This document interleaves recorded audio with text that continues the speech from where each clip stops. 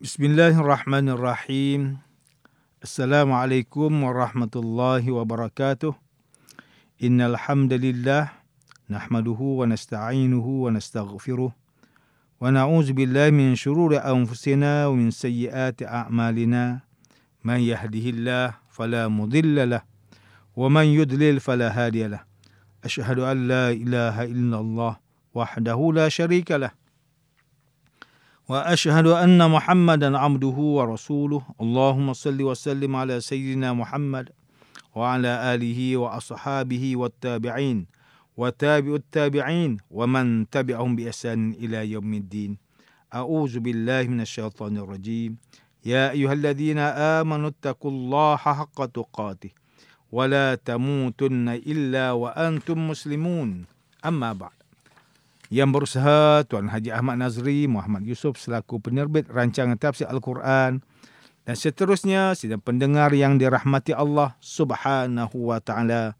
Kita sudah berada di penghujung Ramadan. Oleh kerana itu Rasulullah sallallahu alaihi wasallam bersabda, "Man shama Ramadana summa atba'ahu sittan min Syawal kana ka shiyamid dahri."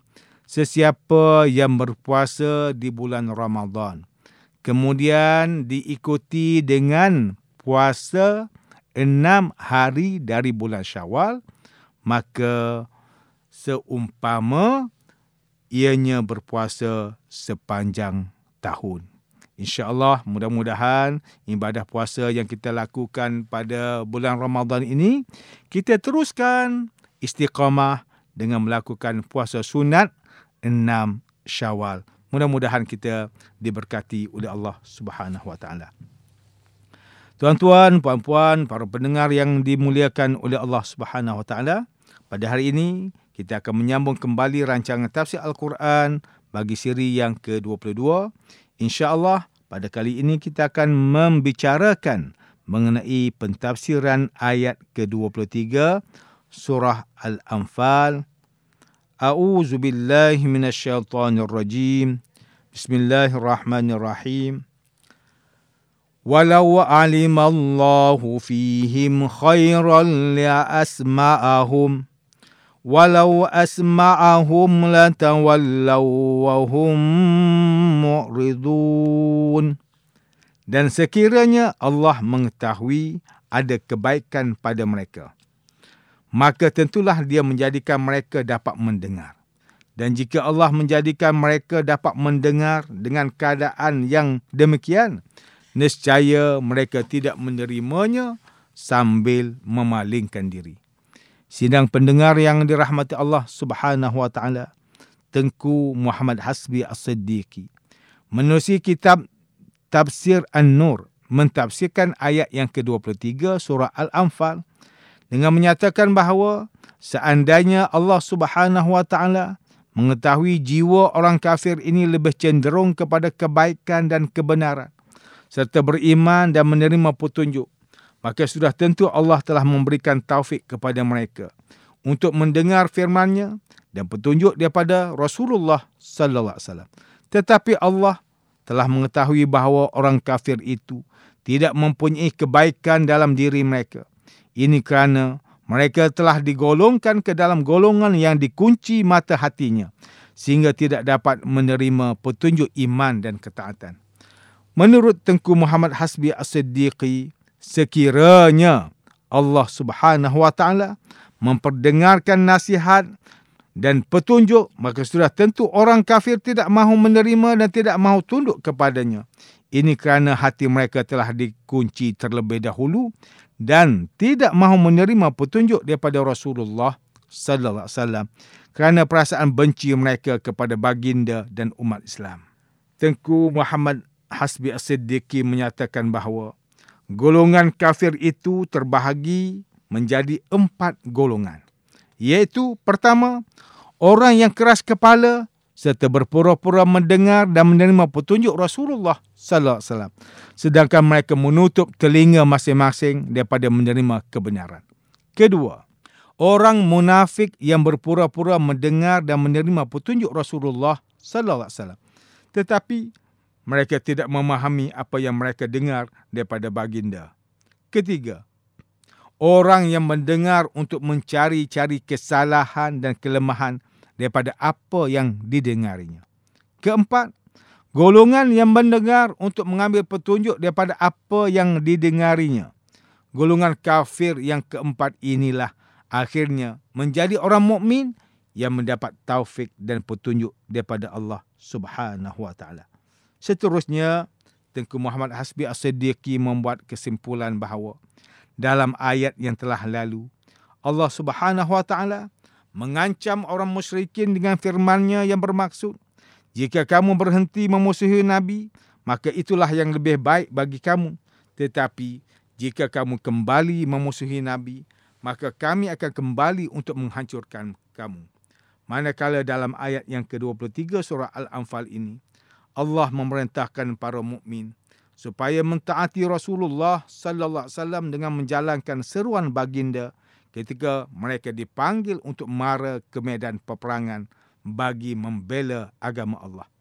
Hamka melalui kitabnya Tafsir Al-Azhar ketika mentafsirkan ayat ke-23 surah Al-Anfal ini menjelaskan bahawa jika Allah Subhanahu wa taala telah membuktikan pada diri seseorang itu ada asas yang baik, maka artinya akal pemberian Allah itu digunakan dengan baik.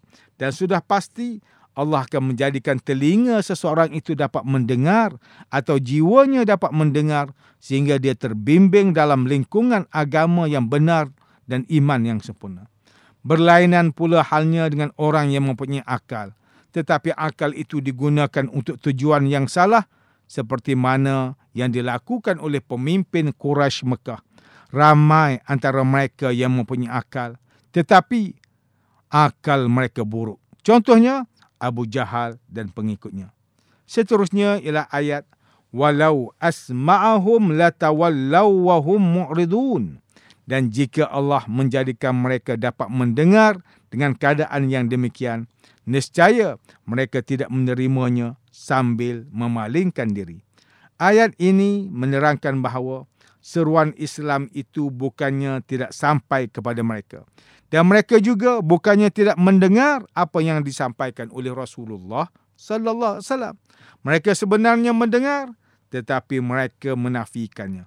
Bahkan mereka juga menentang dan melawan seruan baginda.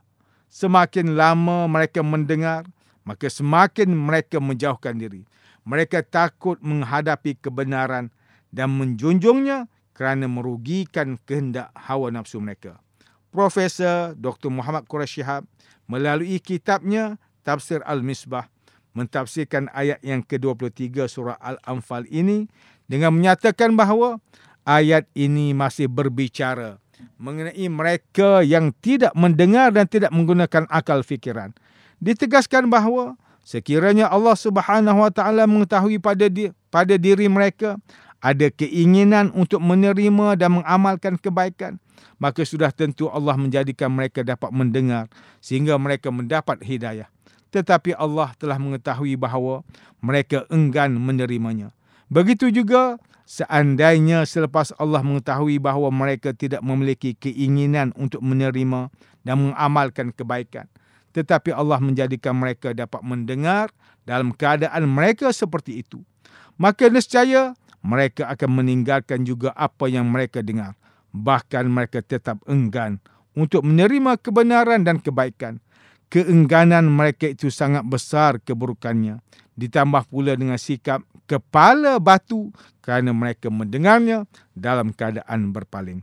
Sidang pendengar yang dimuliakan, demikianlah tafsir bagi ayat ke-23 surah Al-Anfal menurut pentafsiran oleh para ulama.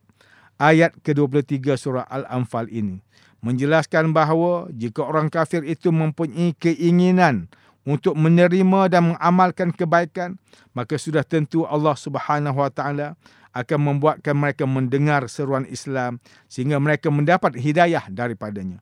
Tetapi jika orang kafir itu tidak mempunyai kemahuan untuk menerima dan mengamalkan kebaikan, walaupun Allah membuatkan mereka mendengar seruan Islam sekalipun, maka nescaya mereka akan ditinggalkan seruan Islam yang mereka dengar, bahkan berpaling daripadanya. Perbuatan berpaling dan meninggalkan seruan Islam ini adalah disebabkan kerana mereka bersikap degil dan keras kepala untuk menerima agama Islam. Sidang pendengar yang dirahmati Allah Subhanahu wa taala, jika kita melihat situasi masyarakat pada hari ini, ada di kalangan orang Islam yang seakan-akan mempunyai sikap yang hampir sama seperti mana orang yang membenci dan memusuhi Islam. Apabila mereka diajak supaya mentaati perintah Allah Subhanahu wa taala dan mengamalkan ajaran Islam dalam seluruh aspek kehidupan, mereka enggan menerimanya, bahkan berpaling dan meninggalkan seruan tersebut.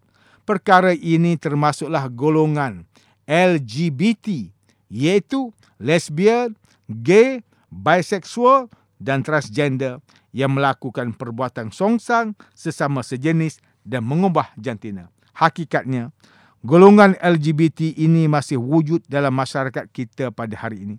Apabila mereka diminta untuk berhenti daripada melakukan perbuatan yang keji tersebut, iaitu berpasangan sesama sejenis dan menukar jantina, serta diminta untuk bertaubat kepada Allah Subhanahu wa taala dan kembali kepada ajaran Islam, mereka enggan menerimanya, seolah-olah mencabar hukum Allah Subhanahu wa taala.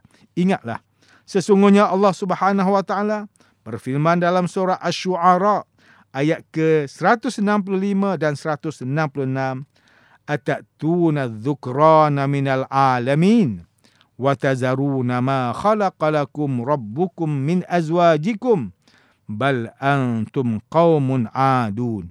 Patutkah kamu melakukan hubungan dengan sesama lelaki daripada kalangan manusia, dan kamu tinggalkan apa yang telah diciptakan oleh Tuhan kamu, supaya kamu dapat melakukan hubungan yang halal dengan isteri kamu. Bahkan kamu ialah kaum yang melampaui batas. Rasulullah sallallahu alaihi wasallam bersabda, "Man wajadtumuhu ya'malu amala qaumi lutin faqtulul fa'ila wal maf'ula bih." Sesiapa yang menemui orang mengamalkan amalan kaum Nabi Lut, iaitu homoseksual, maka hendaklah kamu bunuh orang yang melakukannya dan orang yang rela diperlakukan sedemikian. Hadis riwayat Ibnu Majah. Dalam hadis yang lain, Ibnu Abbas radhiyallahu anhuma pernah berkata bahawa la'anan Nabi sallallahu alaihi wasallam al-mukhannasin minar rijal wal mutarajjilati minan nisa. Nabi sallallahu alaihi wasallam telah melaknat lelaki yang menyerupai perempuan dan orang perempuan yang menyerupai lelaki. Hadis riwayat Imam Al-Bukhari. Sidang pendengar yang dimuliakan, antara pengajaran yang boleh kita ambil daripada tafsir ayat yang ke-23 surah Al-Anfal ini ialah, pertama, setiap Muslim hendaklah menerima setiap seruan Islam yang disampaikan, sama ada ajakan ke arah kebaikan maupun seruan yang melarang perbuatan mungkar. Ini kerana setiap seruan Islam yang disampaikan tersebut adalah bersumberkan panduan Al-Quran dan As-Sunnah serta mengandungi kebaikan kepada diri setiap Muslim. Kedua, jangan sesekali bersikap degil dan keras kepala sehingga sanggup berpaling dan meninggalkan seruan Islam yang diterima. Perbuatan degil, keras kepala dan enggan terima seruan Islam akan menyebabkan seseorang itu semakin jauh daripada hidayah Allah Subhanahu wa taala, semakin keras hatinya untuk menerima kebenaran Islam dan semakin terjerumus ke dalam lembah dosa dan kesesatan. Sidang pendengar yang dirahmati Allah, sekian sahaja rancangan tafsir pada hari ini. Semoga kita semua mendapat manfaat daripada perbincangan ilmu ini. Insya-Allah, mudah-mudahan kita akan bertemu lagi pada siri rancangan tafsir Al-Quran yang akan datang. Wabillahi taufiq wal hidayah. Wassalamualaikum warahmatullahi wabarakatuh.